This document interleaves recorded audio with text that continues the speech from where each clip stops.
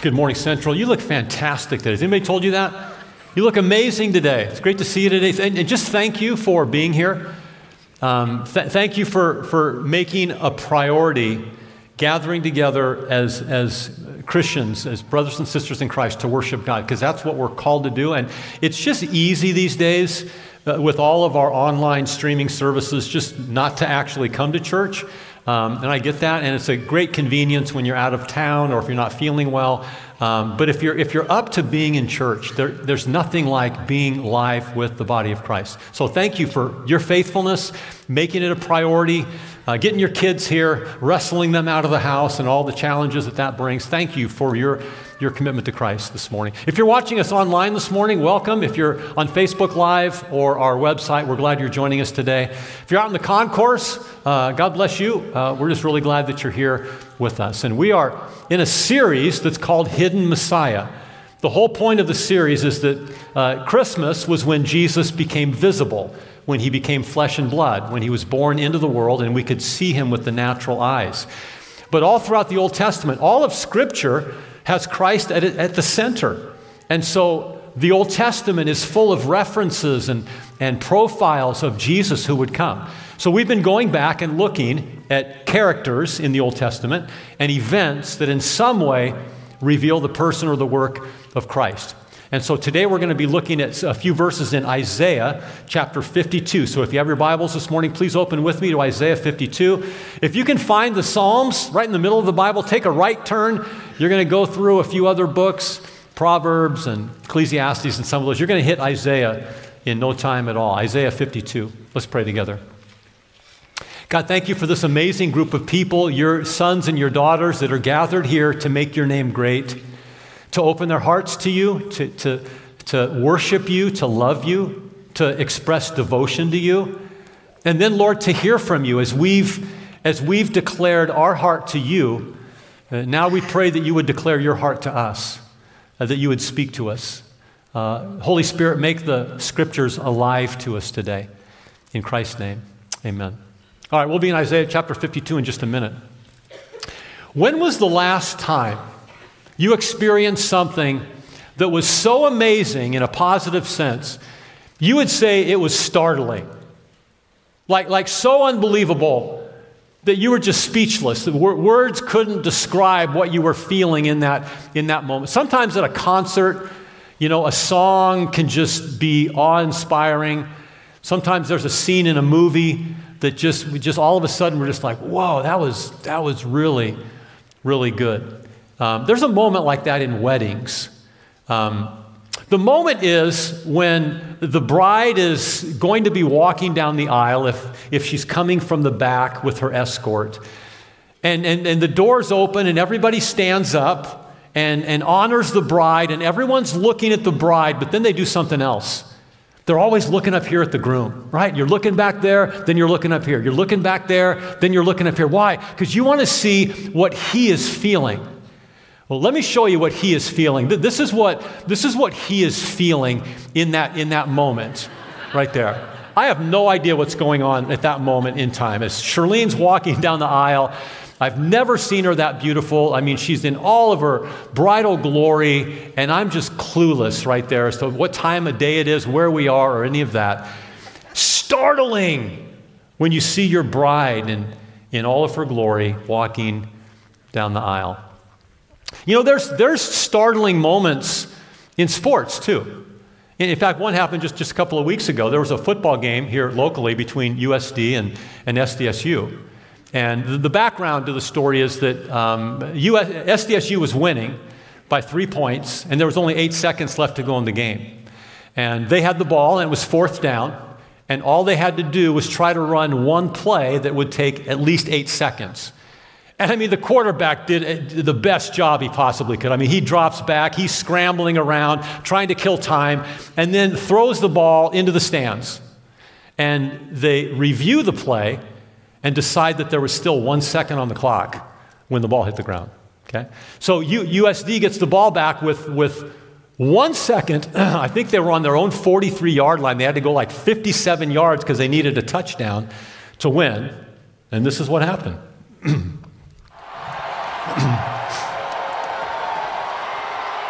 Camp under pressure. Lets it fly. Almost gets it to the end zone. Deflected up in the air. Caught, touchdown, South Dakota! My gosh. You have got to be kidding me. Jeremiah Webb! Oh my gosh. Was it Webb? I can't even see who caught it. Jeremiah Webb! What a game that young man had, and I can't believe it.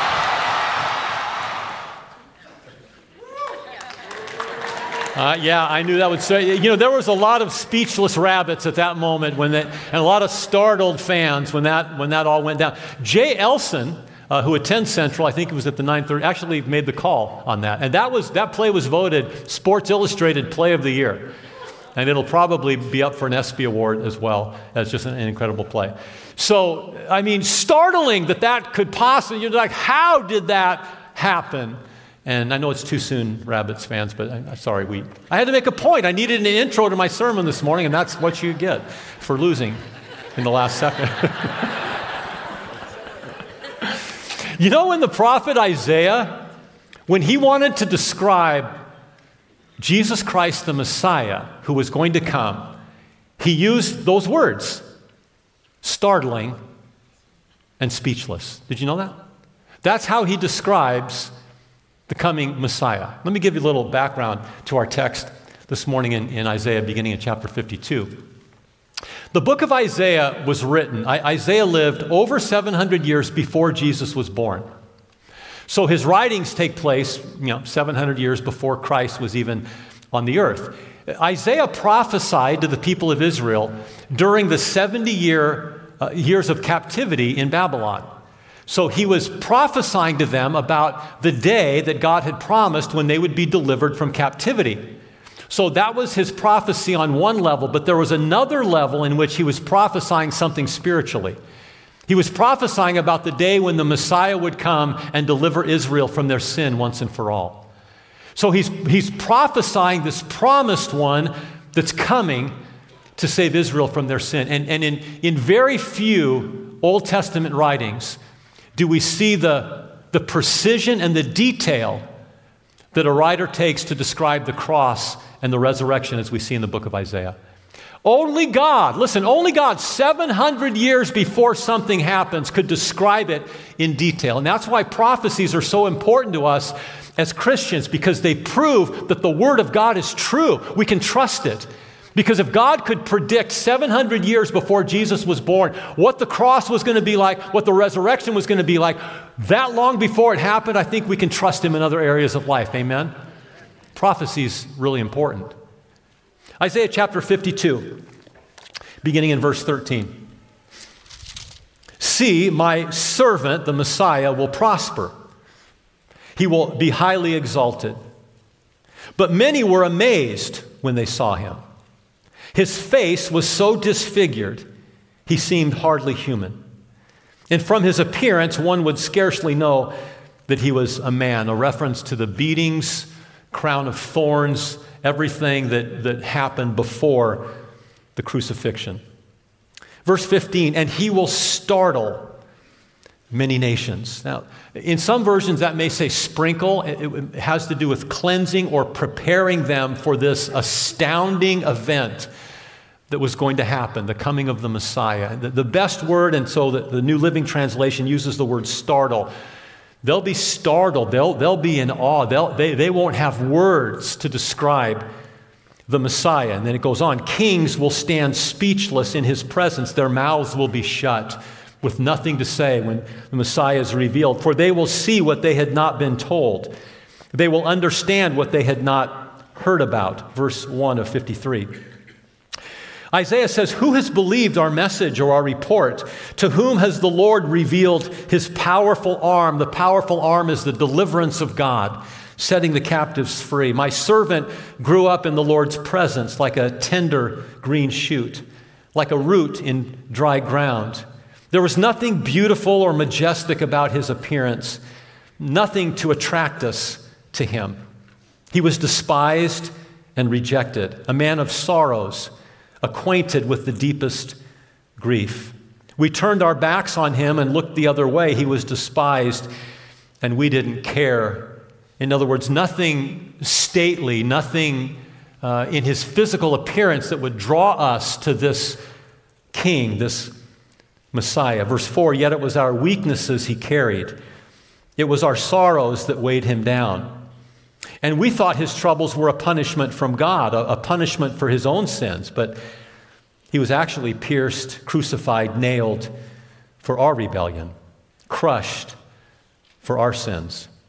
He was beaten so we could be whole. He was whipped so we could be healed. All of us, like sheep, have strayed away. We've left God's paths to follow our own. Yet the Lord laid on Jesus the sins of us all. He was oppressed and treated harshly, yet he never said a word. This is Jesus. He was like a lamb that was being led to the slaughter. Like a sheep who is silent before the shearers, Jesus, in the point of crucifixion, didn't open his mouth in complaint. Unjustly condemned, he was led away. No one cared that he died without descendants, that his life was cut short in midstream. But he was struck down for the rebellion of my people. He had done no wrong and never deceived anyone. But he was buried like a criminal. He was put in a rich man's grave. But it was the Lord's good plan or will to crush him and to cause him grief. Yet when his life is made an offering for sin, he will have many descendants. Now we're transitioning into the portion of the resurrection. That he would have those follow him as a result of the cross and the resurrection. He would have many sons and daughters. He will enjoy a long life after the crucifixion, and the Lord's good plan will prosper in his hands. When he sees all that is accomplished by his anguish, he will be satisfied. And because of his experience, my righteous servant will make it possible for many to be counted righteous because he will bear all of their sins. I will give him the honors of a victorious soldier because he exposed himself to death. He was counted among the rebels as a sinner, but he bore the sins of many, and he interceded for rebels. Again, very few words in the Old Testament so accurately and precisely describe in detail the crucifixion and the resurrection of Christ 700 years before he was actually born.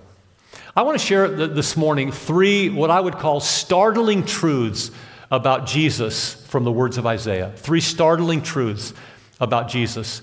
And when I say startling, I want you to make a comparison as we go through this between your life and the life of Christ. And by the end, I want you to determine if his life really was startling by nature. The first thing is this: Jesus resisted worldly values. Jesus resisted worldly values. Let's go back to the text.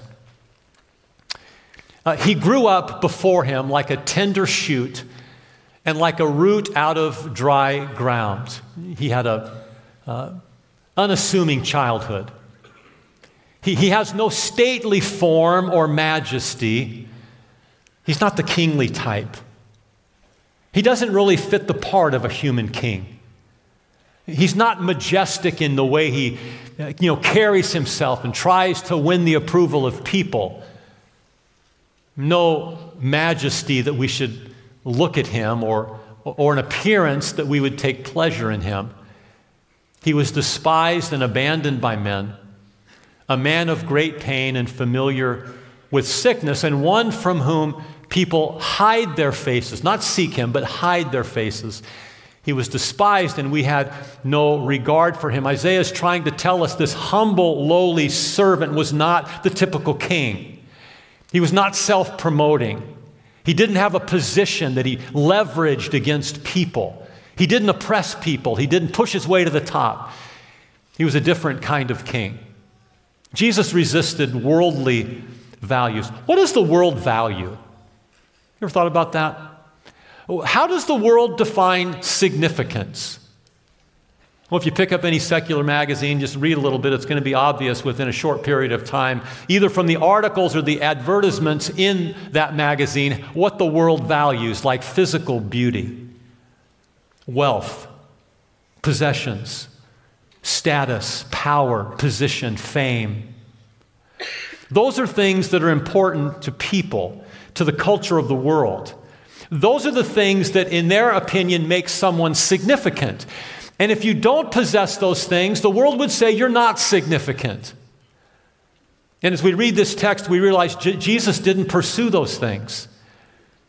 Because Jesus knew that God's value system was totally different than the world's value system. The way God measured significance, the way God measured value is different than the world measures value. And you can have none of the things that the world says is significant and still be of great value. Amen? You don't have to be the most physically attractive person or have a position of power or have wealth or possessions or be all about fashion in order to be significant to God. Jesus didn't pursue those things. When the prophet Samuel was sent by God to anoint the next king of Israel, he was sent to a man named Jesse's house. Jesse had a number of sons. And, Samuel the prophet's just like us. I mean, he's looking for that king, the human king, the next leader of Israel. And so he's got it in his mind what that king's going to look like. And so the sons of Jesse are paraded before the prophet Samuel. And when Eliab comes before Samuel, he says, this is the dude. I mean, this dude was tall, this dude was handsome, this dude was strong. This was a king if I've ever seen a king. And then God says this to Samuel in 1 Samuel 16. The Lord said to Samuel, don't look at his appearance or at the height of his stature, because I've rejected him. God doesn't see as man sees. God has a different value system. God has a different perspective on significance and calling. You see, man looks at the outward appearance or external things, but the Lord looks at what? Say it again. What is valuable to God? Your heart, your character. God is more concerned about what's happening on the inside of you than what's happening on the outside. And yet, how much time do you spend and how much time do I spend on the external things of life, getting those things better, whether it's physical appearance or position in the company or getting our company wherever it should be? How much time do we spend on external stuff? I mean, you have goals. I mean, we're heading into January. You've got all these resolutions for New Year's, right? What are they? How many of them have to do with character? How many of them have to do with changing what's on the inside? I would love to hear some resolutions or goals for this coming year. Like, you know what, Jeff? I have a pride problem. I would like to walk in more humility in my life. I speak really arrogantly to people. I put people off. I would like to change that in my life. I would like to become more patient. I'm impatient with my kids. I'm impatient with my spouse. I'm impatient with people at work. I'm impatient with those people that don't know how to drive. I'm impatient with just about everybody in life. I'd like a character shift. Or what about, I'd like to know Jesus better. I'd like to have a deeper prayer life. I'd like to be the best worshiper that I can possibly be. I want to know God intimately. I want to be more like Christ in my character. What about those goals? Do you know what Jesus said to the Pharisees in Matthew 23:26? He said, clean the inside of the cup. If you clean the inside of the cup, the outside will be clean also. If you get your heart right, if you get your character right, things will fall into place on the outside. But he warned them because he said, you clean up the outside of the cup and the inside's filthy. Can you imagine? You clean the outside of the cup, but the inside's filthy. Jesus didn't pursue the values of the world because they're different than God's values. Whether it was by vision or actually, when Jesus was being tempted by Satan in the wilderness in Matthew chapter 4, maybe you remember that story. Satan said, if you're the Son of God, after fasting 40 days, turn these stones into bread. Remember the temptations of Jesus, and he took him to the pinnacle of the temple and said, jump off, and God will send angels to rescue you. And then the last temptation, it says, he took Jesus to a very high mountain We don't know if that's by vision or actually he took him to a mountain. And it says that Satan showed him all the kingdoms of the world and their glory, their wealth, the best that the world could offer. Beauty, wealth, possessions, status, popularity, fame. And he said to Jesus, I will give you all of these things if you simply bow down and worship me. And Jesus said, the scriptures say, you shall worship the Lord your God only and serve him. Jesus said no to that offer. Would we have? Would you have said no to that offer? Like, you can have the best of the world, the best that the world can offer, wealth and power, beauty, athleticism, all those things. Jesus said no. Because he wasn't pursuing the things of the world. He wasn't pursuing the values of the world. I might have been like, oh, maybe a little something, just a little bit of that. What would you have said? That's why Jesus Christ is startling. Because we are so moved and motivated by the things that the world values that it's hard for us, it's hard for me to say no. I'd rather have God's value system than the world. I'd rather find significance like the world finds significance than significance in Christ. Jesus is amazing. Not only did he resist worldly values, but Jesus resisted a victim's mentality. Jesus resisted a victim's mentality. Let's go back to the text. He was oppressed, ruled harshly, treated harshly, but he never said a word. He was led like a lamb to the slaughter, and as the sheep is silent before the shearers, he did not open his mouth.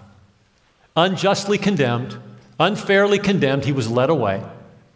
No one cared that he died without descendants, that his life was cut short in 33 years old, he died. He got ripped off.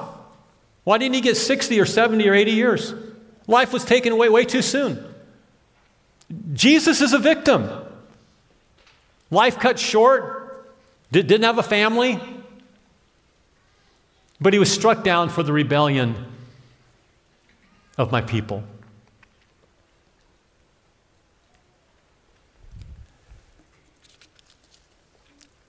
You know, all of us are victims. You're a victim, I'm a victim of some manner of injustice. Something that was unfair in our life that we experienced pain as a result of. All of us. We're all victims we've been victimized in some way. And yet, just because we've been victims doesn't mean that we have to have that be our identity.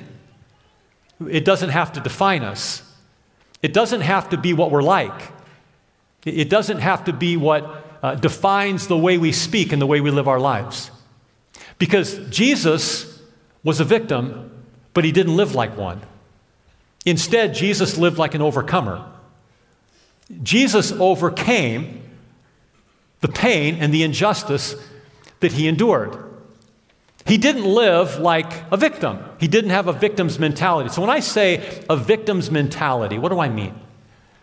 Let me share a few thoughts. People with a victim's mentality complain that life is unfair. Always. Constantly.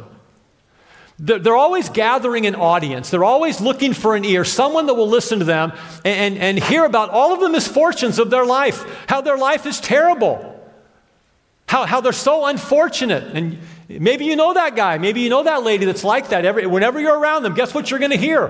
The woes of life. They're miserable. How life is unfair at every single turn. Jesus was silent. Jesus didn't complain, though he was a victim, though he was treated harshly, oppressed, and treated unfairly. It says, like a lamb that was brought before its shearers, he remained silent. People that are caught in their victim's mindset, complain that life is unfair. And not only that, but people with a victim's mentality, they hurt people. They hurt people.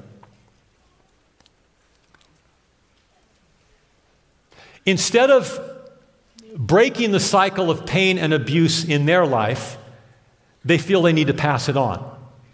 So they've been hurt, so they're going to hurt. Instead of forgiving and moving on and breaking the cycle of pain in their life and in the life of their abuser, they try to abuse or punish or bring pain to those that have abused them. Hurt people hurt people. They will not let it go. They will not forgive. They're vindictive and they seek revenge and they seek to bring harm and pain to other people. One of my favorite all-time movies is Toy Story. At the same time, it's one of my all-time favorite good feel movies, and it's also one of the most disheartening. There's a scene in the movie. There's this young man, his name is Sid. Sid is the next door neighbor of Andy who has all the toys. Sid is jacked up. Sid is a mess. Sid takes his sister's toys and disfigures them and then rebuilds them in all kinds of morbid ways. And not much is said about why Sid is Sid.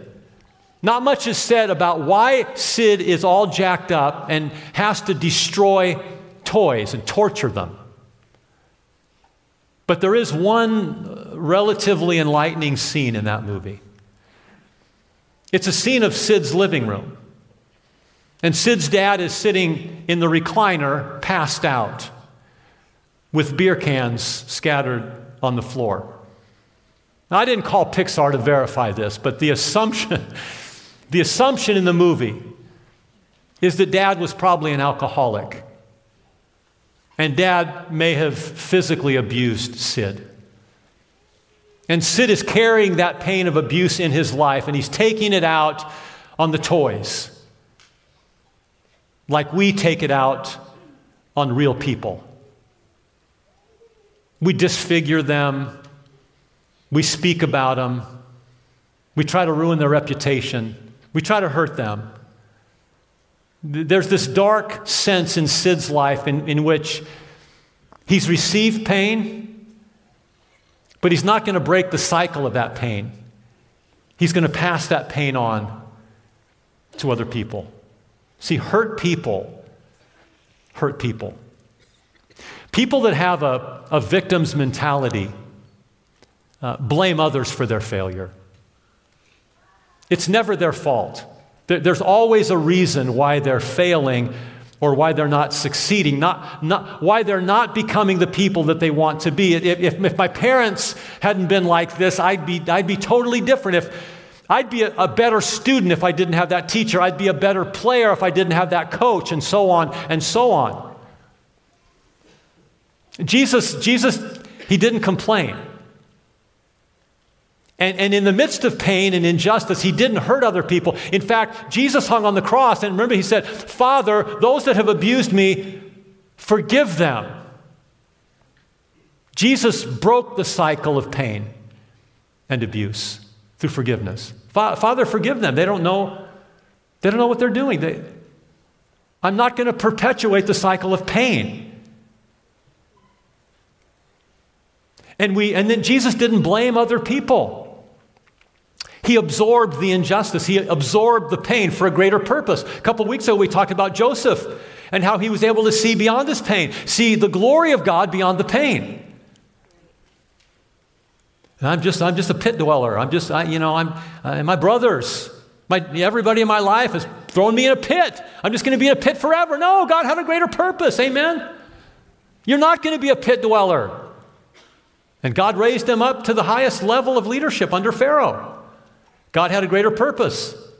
He embraced the pain because he believed that God was working good in that situation, because God causes all things to work together for good to those who love him and are called according to his purpose. That's how we push through pain. We trust that God is working things for our good. Amen? And then people that have a victim's mentality, they stay stuck in the past. 1 year, 2 year, 5 years, 10 years, 20 years later, they're still looking in the rear view mirror at what happened instead of looking through the windshield at where they were going. They're still talking about that incident. They're still talking about that as though, and it's still crippling them. They're stuck in the past. Jesus didn't live his life, even at the point of crucifixion, looking in the rearview mirror. The only thing that got Jesus through the cross was looking through the windshield at the glory he would experience after the resurrection. After God miraculously raised him, then there was going to be glory and joy. The joy set before him, he endured the cross. And we look pain head on in our lives and realize that through Christ we have a great purpose, a great future, and a great destiny. Not always looking in the rearview mirror at what we're missing and why we're stuck. Jesus refused to be a victim. He conquered his pain by putting his trust in God. Let's go back to 1 Peter. God called you to do good, even if it means suffering, even if it means injustice in your life, just as Christ suffered for you. He suffered injustice on your behalf. He's your example, and you must follow in his steps. Wow.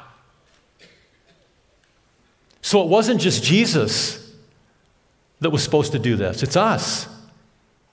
Like Jesus now makes it possible to not walk with a victim's mentality. He's our example, and he empowers us to live like him. He's your example, and you must follow his steps. He never sinned or ever deceived anyone. He didn't retaliate when he was insulted, nor threaten revenge when he suffered. He left his case, his hurt, his victimization in the hands of God, who always judges fairly. He turned it over to God. He really believed that God causes all things to work together for good. He was able to absorb the pain, live through the pain, look forward through the windshield instead of in the rearview mirror. Now, if you've gone through this kind of pain, the whole point of this message is, do you understand the character of Christ? How startling it is that he could do that? Like, how can we do that? Like, it's so hard, right? How do we live at that level? Only through Christ and through his grace. This is why Isaiah says you're going to be startled when you see the Messiah. He was victimized, but he didn't live like a victim. He was an overcomer. And so can you be. It's the hope we have in Christ. The last point, Jesus embraced painful sacrifice. Jesus embraced painful sacrifice. Now, let's go back to the text. It was our weaknesses Jesus carried. It was our sorrows that weighed him down. And we thought that his troubles were a punishment from God for his own sins. But he was actually pierced, mistreated for our rebellion, crushed for our sins. He was beaten so we could be whole. He was whipped so we could be healed. All of us, like sheep, have strayed away. We've left God's paths to follow our own. But the Lord laid on Jesus our sins, all of our sins. He was whipped so you could be healed. Jesus embraced painful sacrifice. Now, we hate sacrifice. I do. I hate pain. I hate sacrifice. I may sacrifice if it in some way is going to produce good in my life. So I'm training for this half marathon in June. I'll endure some pain and discomfort. I'll endure that because it's going to benefit me. I'm going to trim some time off my last, race or whatever benefit I'm going. I'll sacrifice for me. Don't ask me to sacrifice for you. Now, parents, I get that we do that to some degree with our kids, but not to the degree of the cross. Jesus embraced painful sacrifice, and we kind of don't want anything to do with sacrifice. We don't want to sacrifice convenience. Have you noticed that in your life? We don't want to sacrifice comfort and convenience. If you don't believe me, the next time you're in a long line, traffic, Starbucks, DMV, just start letting people cut in front of you. I'm good. I don't mind inconvenience. I could be here all day and be joyful about it. Now, my wife, Shirlene, is an amazing woman, incredible qualities. Incredible attributes, except for one. It's just a little one. Just don't cut in line in front of her. You'll get the stink eye. She's a rule follower. If she has to follow the rules, pal, you better follow them too. The rule says, stand in line and wait your turn. Don't cut in line and take my turn. Okay? Sometimes I feel like I have to pull the coyote off the cat when I think that a rumble is going to happen there. I'm just kidding. Just one little time. I'm the worst when it comes to airline flight delays or cancellations. That's my deal. I cannot stand being inconvenient. I don't want to sacrifice my convenience.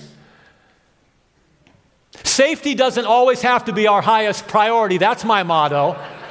Mechanical problems, figure it out. Let's just get us there.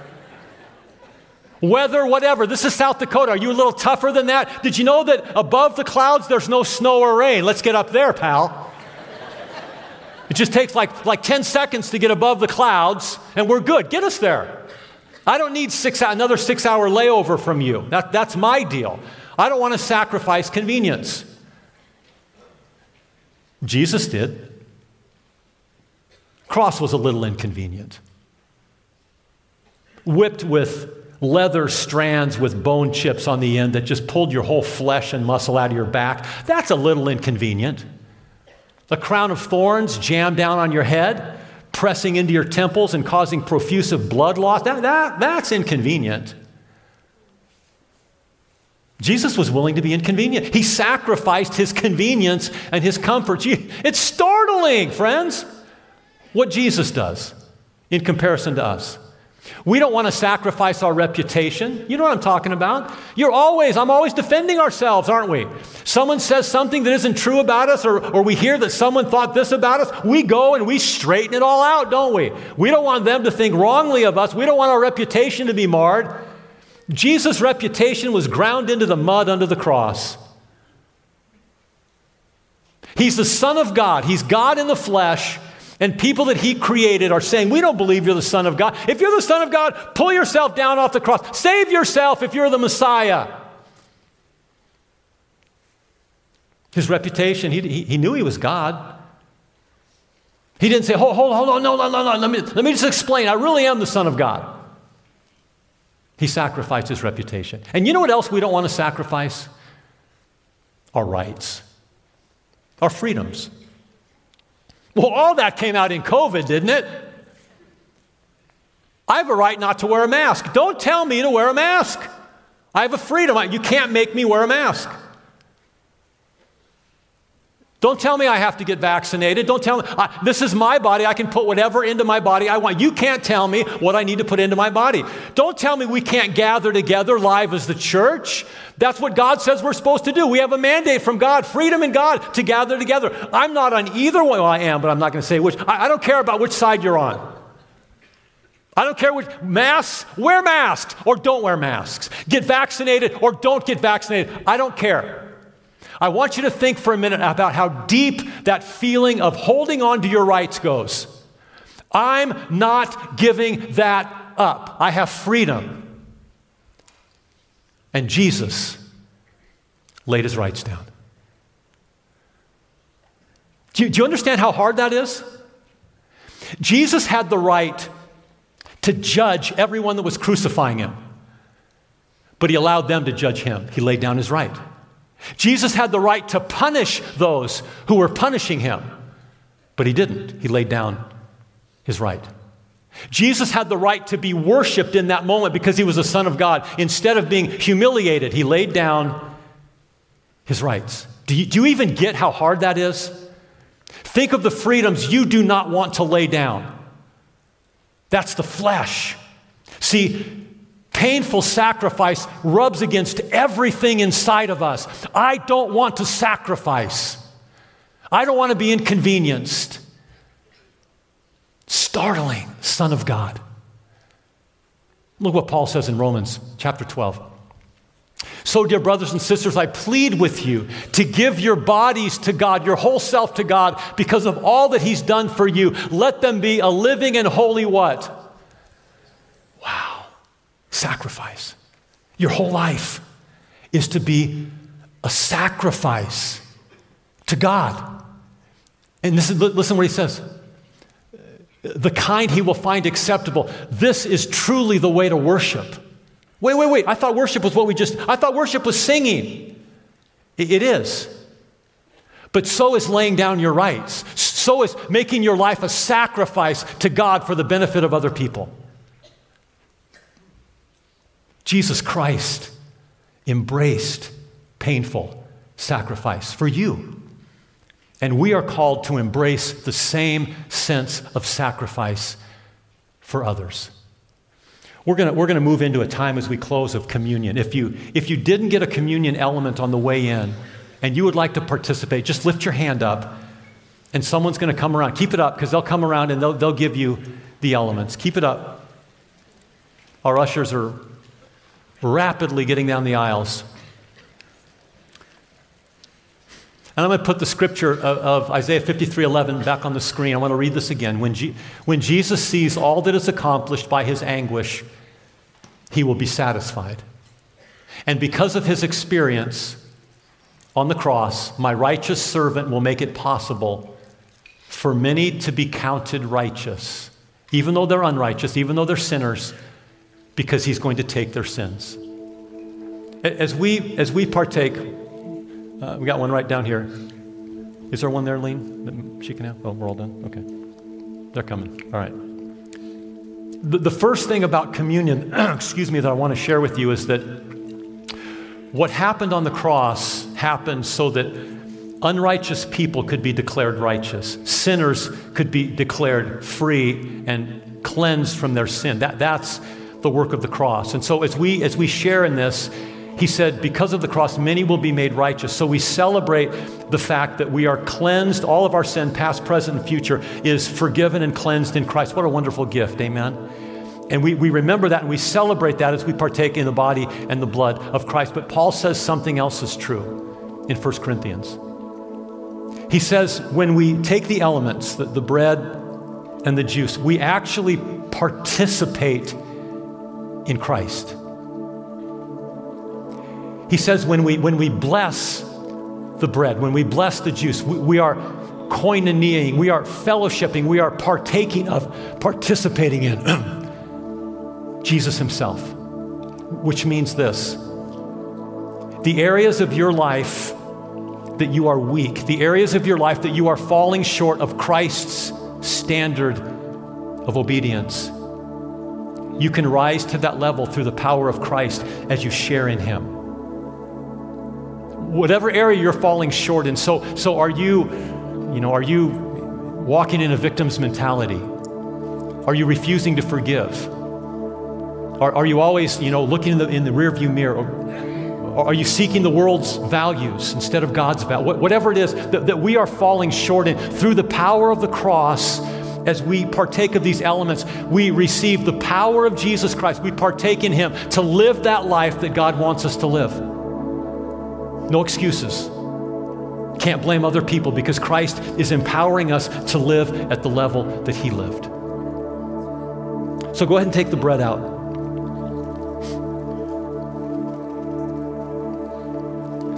And Jesus, we thank you that when you hung on the cross in a physical body, that the curse of sin fell on your life. The curse that's brought brokenness, injury, hurt, pain, suffering emotionally, mentally, physically. The curse fell on you. You were whipped so we could be healed. You were broken so we could be whole. And as we partake of this, we're grateful for the work that you did. Go ahead and partake of the bread.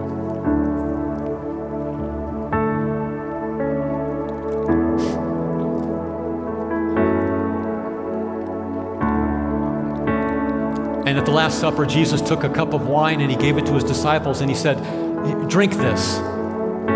This wine represents the new covenant in my blood that I'm going to shed on the cross. And for all those who by faith partake of my blood, they will receive the forgiveness of sin, past, present, and future. Go ahead and partake of the juice, which represents cleansing and forgiveness in your life. receive it with thanksgiving.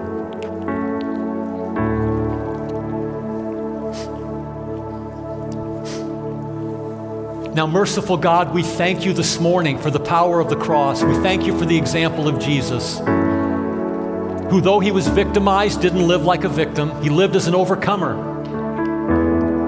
And Lord, we bring before you this morning every area of our life that we fall short, that we walk in the flesh, that we don't emulate the character of Jesus. We bring every area to you, Lord, and we say, in your grace, empower us. In your grace, make us different. This week, by your grace, and as we partake in you, Jesus, that we'd be transformed, that we'd live sacrificial lives, that our worship to you would be 7 days a week of giving our lives away for the sake of the kingdom. Thank you, Lord. Amen, amen, amen. Would you stand with me this morning? You've received in Christ everything you need to walk in wholeness and strength. Before you leave, as you exit, you're going to drop your communication cards, prayer requests in the box on the way out. And there's going to be some people up here to pray with you if you have any prayer needs related to something in your life. But you have a responsibility beginning right now, and as you go to work tomorrow morning, or you go to school tomorrow morning, or whatever you're doing tomorrow, you're going to go into your world and you're going to be around people. And what if there was people in your life that didn't complain about how unfair life was, and didn't have to defend their reputation, and didn't have to hurt people? And what if there were people like that lived sacrificially? Wouldn't it be a joy to be around that person? And God has called you to be that person. As you go into your relational world this week, you need to be different in Christ. And here's my ask as you leave. Be startling. Be startling as you go into your relational world. People need to see a startling Savior, and they can see it through your life. God bless you. Have a great Sunday.